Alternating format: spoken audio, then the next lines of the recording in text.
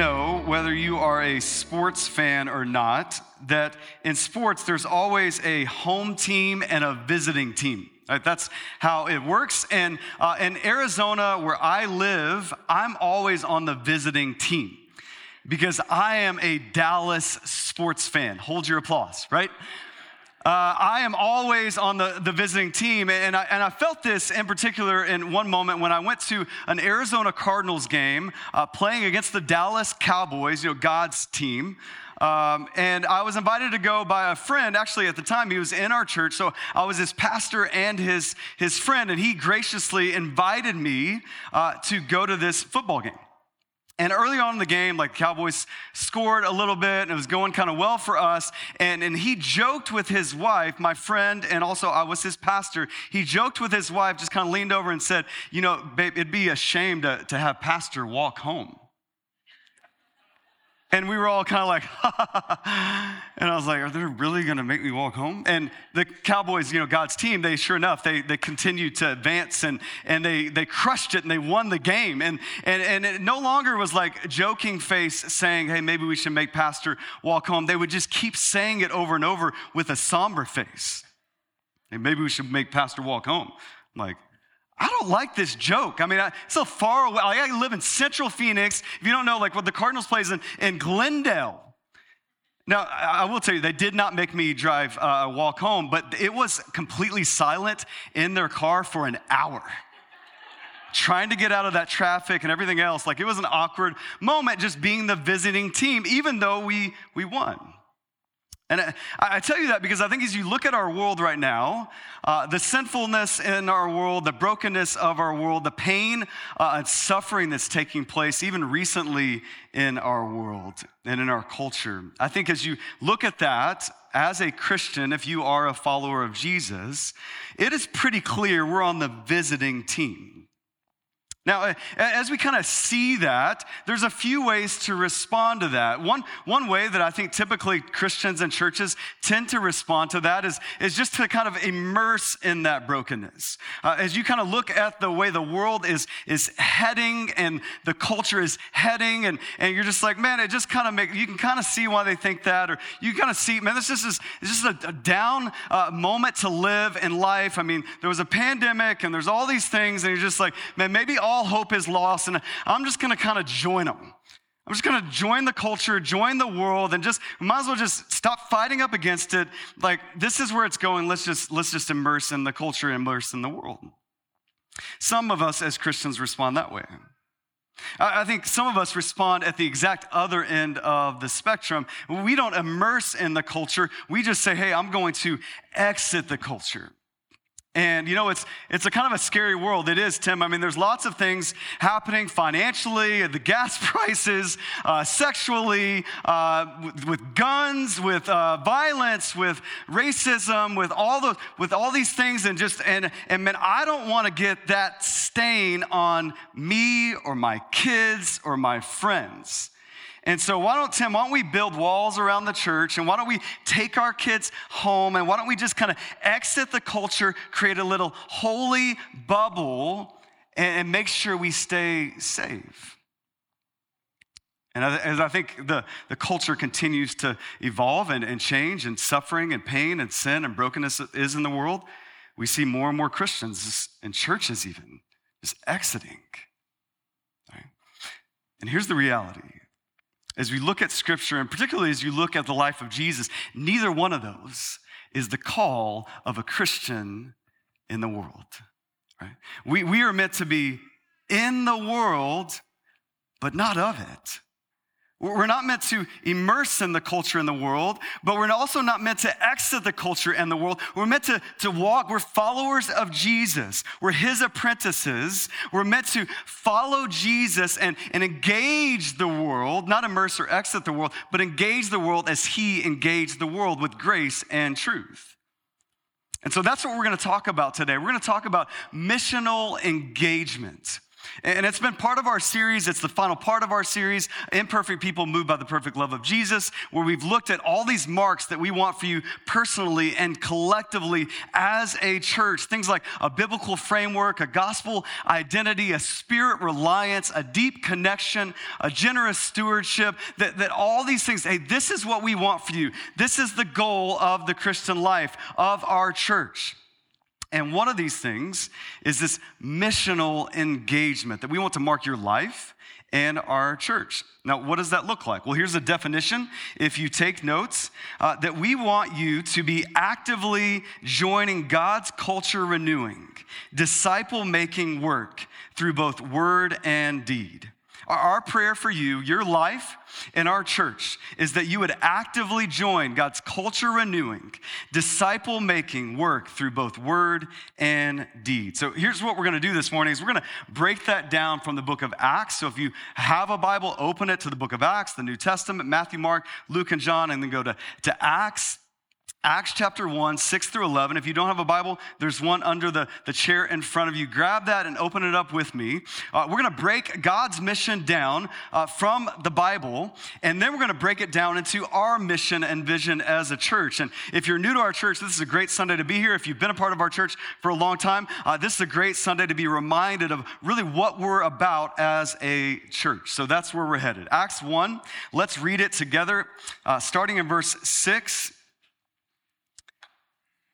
It says this: "So when they had come together," that's the disciples, "they asked him," Jesus, "Lord, will you at this time restore the kingdom to Israel?" And he said to them, "It is not for you to know the times or seasons that the Father has fixed by his own authority, but you will receive power when the Holy Spirit has come upon you, and you will be my witnesses in Jerusalem and in all Judea and in Samaria and to the ends of the earth." And when he had said these things, as they were looking on, he was lifted up, and a cloud took him out of their sight. And while they were gazing into heaven as he went, behold, two men stood by them in white robes and said, "Men of Galilee, why do you stand looking into heaven? This Jesus who was taken up from you into heaven will come in the same way as you saw him go into heaven." Here's our big idea from this passage. If you take notes, it is this, that God's mission is bigger than you think. It's beyond your ability, but it's exactly what you are built for. Let me say that again. God's mission is bigger than you think. It's beyond your ability, but it's exactly what you are built for. So we're just going to break that down over these next few moments. The first thing is God's mission is bigger than you think. Some background as we sort of parachute into Acts chapter 1. This is the writer Luke, who wrote the Gospel of Luke, the count of the life and death and resurrection of Jesus, and these followers that began to follow him, were taught by him, saw all these miracles by him, but also saw him die on a bloody cross and then resurrect. And Luke basically writes the sequel to that gospel. It's the book of Acts. It is when Jesus ascends into heaven, as we just witnessed in this account, and as the Holy Spirit in Acts chapter 2 falls on the people of God and falls on his followers and the crowds there, and there becomes crowds as they begin to follow Jesus, and the early church is birthed. So that's the context that we find ourselves in. And what you see in verse 6, if you look at it with me, is the disciples ask Jesus a question. They say, verse 6, "Lord, will you at this time restore the kingdom to Israel?" Now that word kingdom is really important about their question. And here's what these Jewish followers of Jesus were thinking when they thought about kingdom. Jesus, okay, now, are you going to set up your kingdom on the earth? Here's what they were thinking about primarily. They were thinking about a political kingdom. They were thinking, okay, now, Jesus, you suffered a lot. You died in front of everybody. It looked like all hope was lost. It seemed like the Roman government had won, the religious leaders had won, but then you beat death.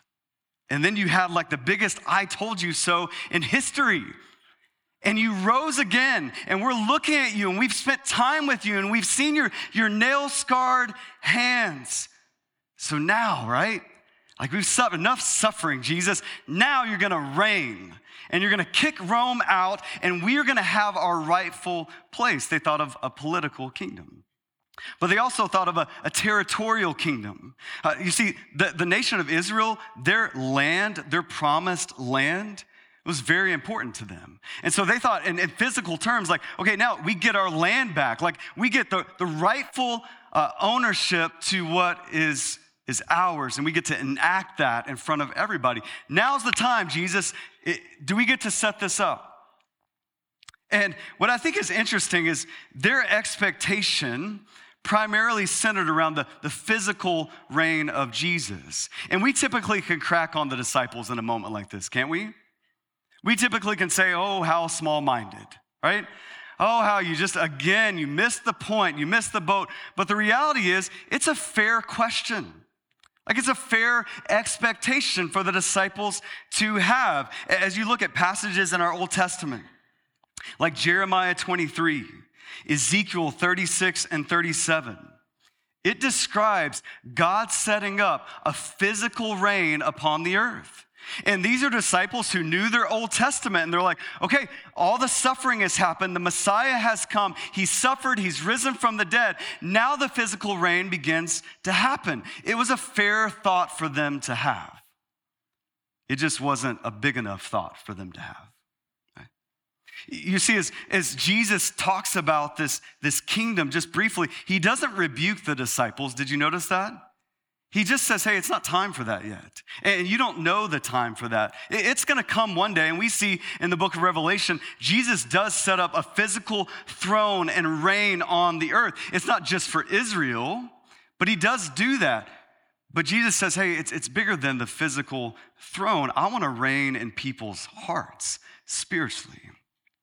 It's bigger than the nation of Israel. I want to stretch this thing out to the ends of the earth. And so it was a fair question, but Jesus has a bigger answer. Hey, I'm up to something bigger than you could ever imagine. You got to think about the disciples in this moment, these Jewish followers. I mean, they're looking at like this area in the Middle East. When Jesus says like Jerusalem, Judea, Samaria, to the ends of the earth, I mean, to the ends of the earth meant the beach. I mean, they thought like that was the end. It was bigger than they could even imagine. And here's my point for you. I think it's bigger than you think or imagine. So here's the reality for us. We may not think in terms and have expectations around God's kingdom like they had in terms of the political and the territorial. Maybe you have some of that. I don't know that you do, but I imagine you have some expectations that may be fair expectations of God's kingdom and God's mission, except they're just a little bit too small. Some of us, we think even like a church setting like this, like here's how we typically can think about church, specifically in America, is we can think, hey, I'm gonna drive to a place, I'm gonna get up early enough to do that, I'm gonna put on my Sunday best, I'm gonna get the kids ready, and I'm gonna drive to a place, listen to a guy speak for 30 minutes to 45 minutes to an hour, see how he gets out of control today. And I'm gonna say hi to a few people, and I'm gonna hope my kids get some moral ethics, and then we're gonna decide the biggest question of all, where do we eat lunch? And sometimes in the American church, maybe some of us sometimes, that's kind of how far we think about the mission of God. And then we'll check in next week. 167 hours will go by, and we'll re-enter this equation next week. Some of us, when we pray, it's like this. Right? We pray about, God, would you bless my family? God, would you give us traveling mercies on our vacations? Would you bless our food? God, would you help me with my struggles and my sin and my life? Would you help me marry this person, find this person to marry, buy this house? Good gracious, in this incredible market that we are in, God, would you please step in and help us have a home? God, would you take care of some financial struggles in my life, some emotional struggles in my life, and you're just kind of like praying those things. And I think a question I wrestled with that I want you to wrestle with is if God answered all of your prayers over the last week, all of your prayers over the last year, who would it benefit other than you? I thought about that in my life. That was convicting. I imagine that's convicting in your life. And you see, the reality is that in our prayer life, in our church life, in our work life, oftentimes our view of God's mission is way too small. And in this moment, Jesus wants to remind the disciples, and the Holy Spirit wants to remind you, it's bigger than you think. Open up your eyes, see beyond yourself. See beyond your territory. See beyond your family, even your kids and your grandkids. See beyond your race. See beyond your social class. See beyond your neighborhood and your city. See beyond your political viewpoints. See beyond, look bigger. God's mission is bigger than you think. Do you see it that way? Do your prayers correspond to that picture? Does your giving, does your time and your talent and your testimony correspond with that big picture of God's mission? Or if you're honest, are you just living too small a mission, a vision in your life? That's our first thing. The second thing is God's mission is bigger than you think, but it's also beyond your ability. Look at verse 8 with me. Verse 8, Jesus says, hey, you will be my witnesses in Jerusalem and all Judea and Samaria and to the ends of the earth. And then verse 9 through 11, you see this picture of these angels who are kind of like, they just saw this crazy picture. I mean, just try to imagine this crazy picture. Jesus says that, drops the mic, and then rises up and ascends into heaven. Can you just imagine that for a moment? Like, we believe this really happened. And these are real, like, people in life, like not saints, they're like fishermen and carpenters and tax collectors, this ragtag group of people, and they're just like, you will be my witnesses. Start in Jerusalem where you live. Then move out further, Judea, Samaria, and you know what? Let's just get crazy. To the ends of the earth. And they're like this ragtag bunch of people, and then Jesus drops the mic and he starts ascending into heaven. That's got to be the strangest scene in all of history, amen? I mean, he gives them no explanation of how they're going to do this. Yes, he's done that before, but they don't remember. Have you read the Gospels? I mean, it's just like, no, Jesus, can you go ahead and come back on down and help us do this? I mean, immediately they would have had to feel this is beyond our ability. Even like if the ends of the earth was the Middle East or the beach, that would have felt like, that's impossible. We're tax collectors. I'm still not sure if I like that fisherman. I'm still not sure if I like that zealot that's a part of this crew. And we're supposed to lock arms without you and accomplish this to the ends of the earth? And you need to know that feeling that they had is a feeling that you should have as well. It's actually a good thing to feel that this is beyond your ability. Because I know many of you feel that. Anytime we talk about like making disciples of all nations, the Great Commission, loving your neighbor, Acts 1:8, these passages that talk about the mission of God that's meant to be executed through you. There is no plan B. You are plan A. Immediately as I talk about that as a preacher and a pastor, I can just see the difference in your responses based on that versus if I'm talking about anxiety or if I'm talking about joy. You're just like, man, I need some of that. Like, this is so hard. Like, I can barely just maintain my life. You want me to go help other people in their life. And like Tim, but I see those street preachers. I don't have a megaphone, and I don't want one, and I don't know what I would say if I had one. It was interesting this week, latter part of this week, we took my oldest daughter on her 13-year-old trip. Y'all pray for your pastor. I have a teenager, and we always said, hey, we're going to take every one of our kids on a trip of their choosing when they turn 13. So we took her to California. My wife and her did Universal Studios. It was great, right? But then we went to LA.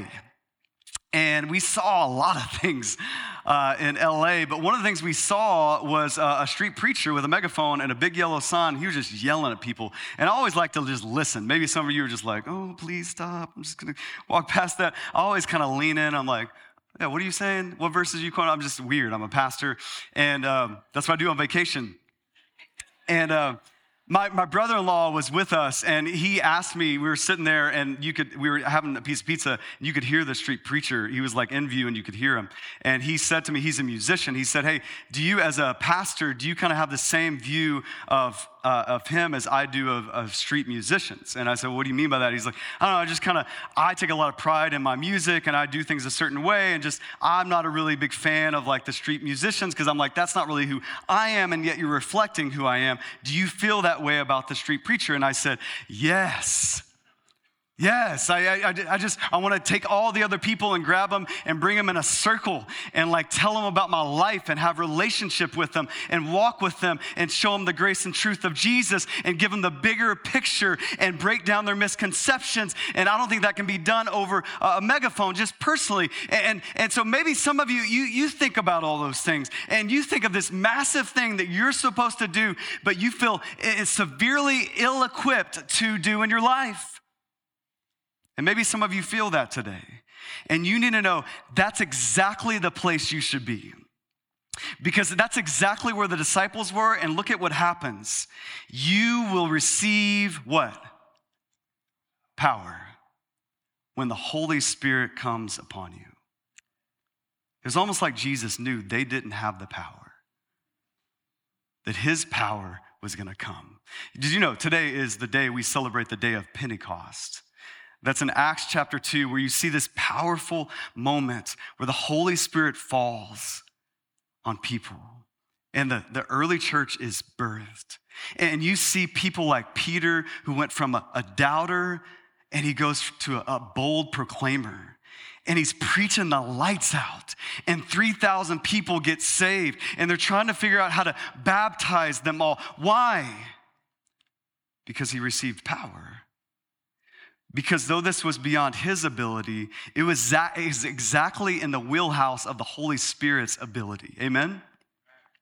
And the Holy Spirit comes. Just when they're weak, they get strong. Just when they realize they don't have the ability, God gives them the ability supernaturally by the power of his Spirit. And he says, here's this power. Here's what it's going to do. It's going to help you be my witnesses. See, again, maybe to break down some misconceptions of the street preacher that you have. Here's what God is calling you to do with his power, not yours. Here's simple but profoundly what God is calling you to do. Be his witnesses. Do you know what a witness is in a court? It's someone who's called up to a stand simply to share what they've seen and what they've heard. This is what we need this amazing power for, is to simply, around the people that you are placed around, share what you've seen and heard. Share what you've experienced from Jesus. That this morning, if you consider yourself a follower of Jesus, meaning the radical grace of Jesus Christ has entered into your life when you were at your weakest, when you were at your lowest, when you were in sin and you didn't deserve it. The radical grace of Jesus pursued you, encountered you, rescued you out of your sin, made you alive with Christ, and he gave you his righteousness. Amen? If you're a follower of Jesus, that's what you have experienced. That's what you have seen, and that's what you have heard. What do you do now? You simply share that. What would happen in your life if you just right here in this moment just said, God, I don't have the power, but please use your power in my life to help me share and show what I've seen and what I've heard with my neighbors who don't know Jesus, who think of Christians a certain way. With my kids who, they're growing up in this world and there's lots of crazy things. But what if you just started to share this love story, this story of rescue, this unprecedented, historical, moving story of Jesus Christ coming to earth to die for your sin and rise again? What if you just started to use this power to share that? That changes everything. Acts 4:13, one of my favorite verses in the New Testament. It simply says this: some of the disciples are doing a lot of things and they're kind of getting into trouble. And what people say is, hey, you can tell, Acts 4:13, you can tell that those people have been with Jesus. They don't say you can tell that those people are really eloquent. They don't say that you can tell that those people got their master's degree in seminary. They don't say you can tell that they've been walking. Those are seasoned veterans. That's the varsity team. They've both been walking with Jesus for 30 years. They know all the verses. That's not what they say. They're in awe. They're dumbfounded that these people would suffer to get this message out, to be his witnesses. Oh, they must have been with Jesus. I mean, you can just tell they've been with Jesus. It's rubbing off on them, to other people. It's beyond your ability. The quicker you actually embrace that, the better off you are. Amen? The more impactful you will be. I can't do this. Holy Spirit, would you unleash your power within me and through me to do this, to share what I've seen and heard with everyone around me? God's mission, it's bigger than you think. It's beyond your ability. Here's the last thing. It's exactly what you're built for. Look back at verse 8 with me.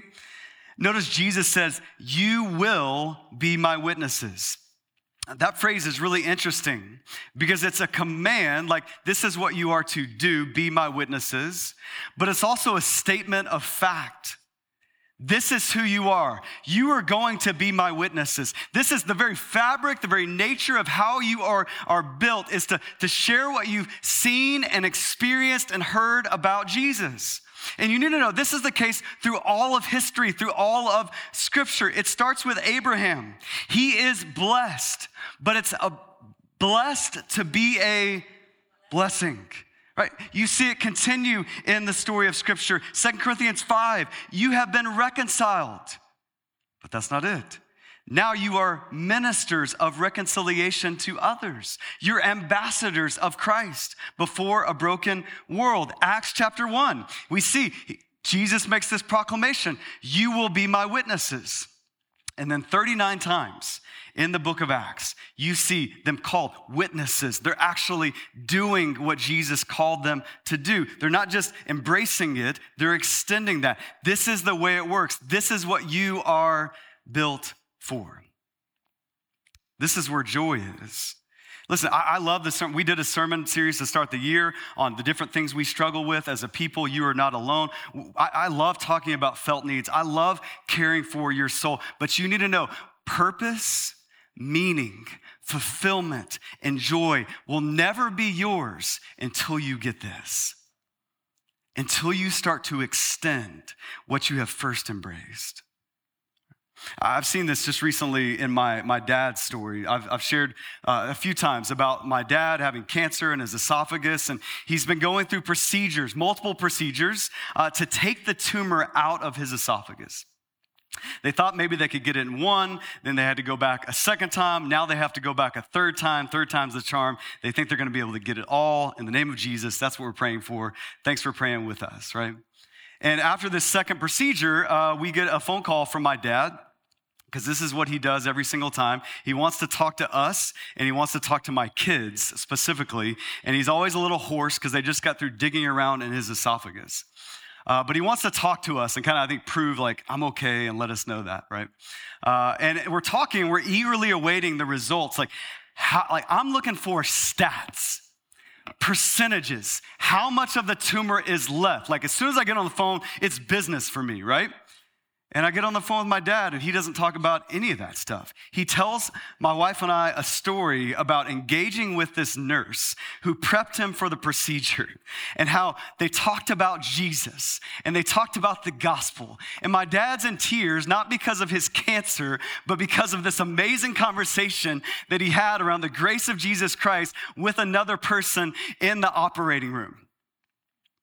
And he's joyful in the midst of cancer that's not fully gone yet. And he's joyful not because, and it was successful, they got more of the tumor out, but that wasn't his joy. His joy was talking about what he had embraced in Jesus Christ and extending that to someone else. Because that's what he's built for. That's what you're built for.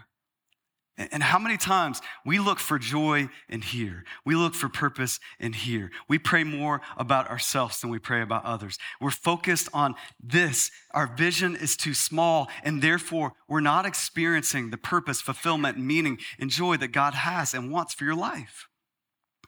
That's where it happens. This is how you are wired. And this is how our church is wired. Just briefly, I want to break down for you what we believe God's mission looks like here at PBC. I'm just going to read some of this. It's going to be on the screen. This is what we believe God's mission is, and this is what we believe, how we believe it takes shape for our church. So you can just listen along with me. Our mission, it has been the same since the very beginning. It is this: to help people love Jesus, live like Jesus, and lead others to Jesus. The shortened way we say that is love moves. Here's what we mean by that we love Jesus because we deeply know and believe his person and work. We not only know and believe Jesus, but commit to a lifetime of following Jesus, learning from Jesus, and abiding in Jesus. As we abide in and grow in our love for Jesus, we begin to worship the Father and walk in the power of the Spirit. We live like Jesus as we learn to turn from sin and walk in his righteousness by the power of the Spirit. We aren't merely concerned with the way to the kingdom, but the way of the kingdom. Things like the 8 Beatitudes, the fruit of the Spirit, personal and social righteousness, praying for the sick, serving the broken, etc. We lead others to Jesus as we invite others to live and love like Jesus. We realize there are spiritually broken people all around us, and we need to proclaim the truth and mercy of Jesus to everyone we know. So we declare and we demonstrate that to everyone around us. This is our mission.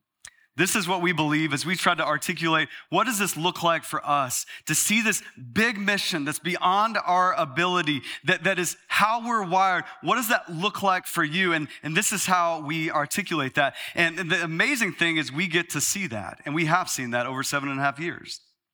Even just recently, we've seen that as we got to send out our own missionaries, Jeff and Chloe, to Puerto Rico. And we're going to support them financially and pray over them and make sure Chloe comes back and sings on our worship team, right? And we're seeing that just globally in that way. Another way globally, we want to see it this year. This fall, we plan to go on a vision trip to Uganda. Many of you have seen we've given money to Uganda, the Jim Foundation, serving kids with special needs. We gave $40,000 away on Easter. And we want to keep investing there. So Pastor AC and I are hopeful to go this fall and see what they're doing on the grounds there, see how they're building these homes for these kids, they're serving these kids, how they want to build a church for these families and kids, and how we can maybe invite you to go on a short-term mission trip next summer and see God's mission play out globally in that way. But we're not just seeing it across seas, we're seeing it across the street.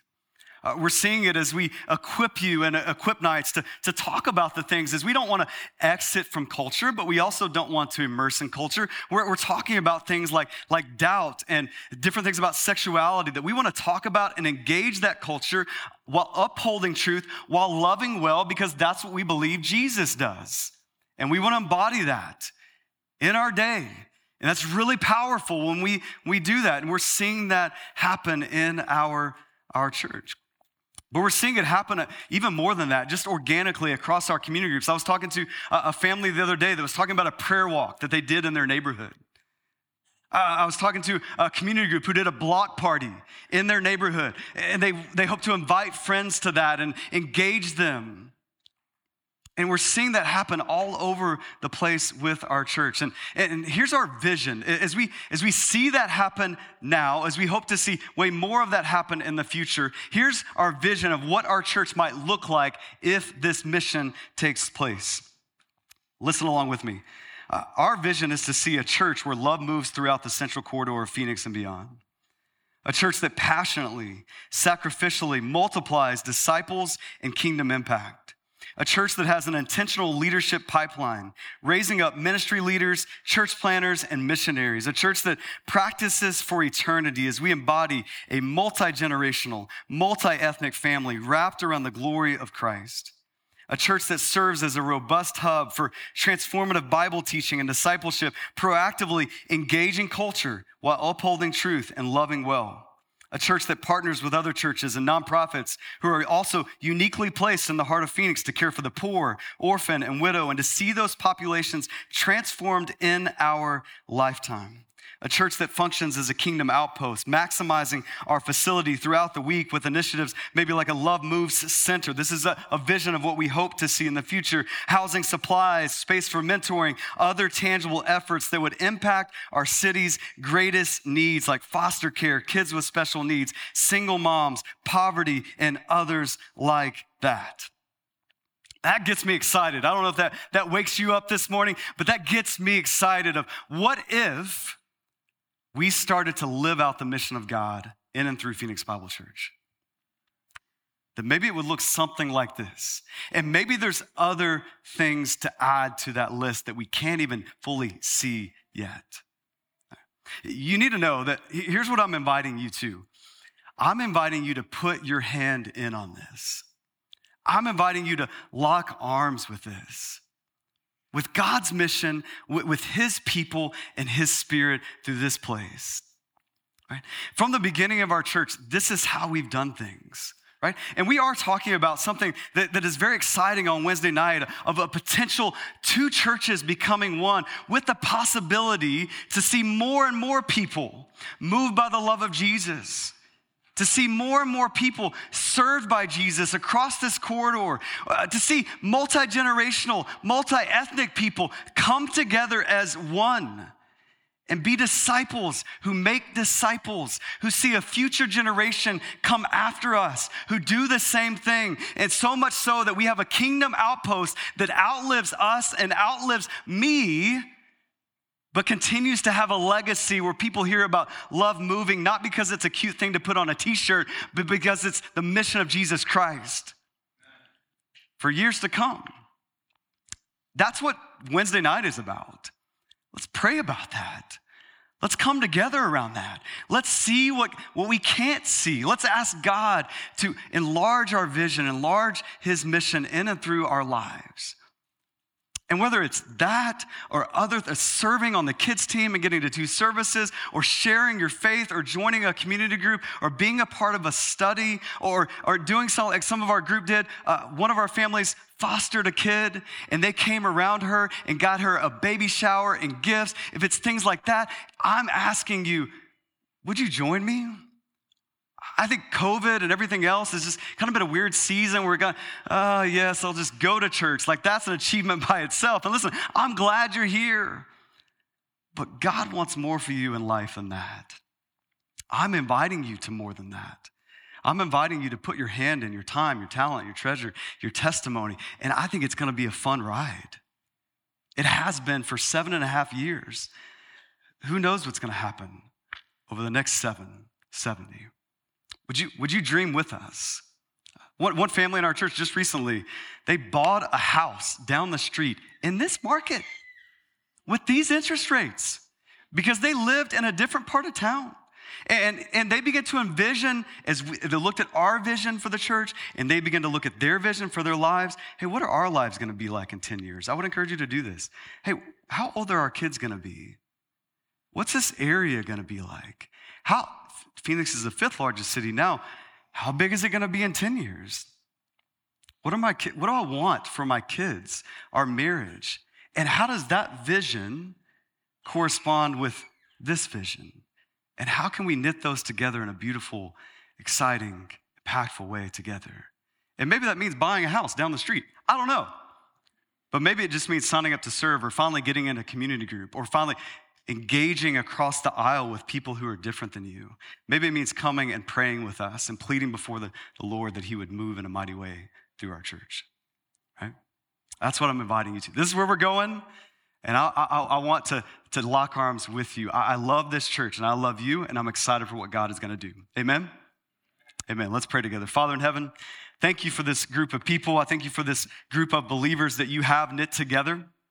I am grateful just to be a part and just to be along for the ride over these last 7.5 years and in the years to come. God, you are bigger than we could imagine or think, and your plan and purposes for us are as well. God, help us enlarge our vision, enlarge our mission to see more and more people moved by your love, rescued by your love, that we might see this broken culture, this broken world around us. We might begin to see that change because of the love and light of Jesus, that's not just abstractly shining out there, but it's shining through us, through word and deed, as we step into your mission and lock arms together in your mission. That is our desire. That is our prayer. And we wait expectantly for all that you're going to do in and through and around us. In the name of Jesus Christ, we pray that. Amen.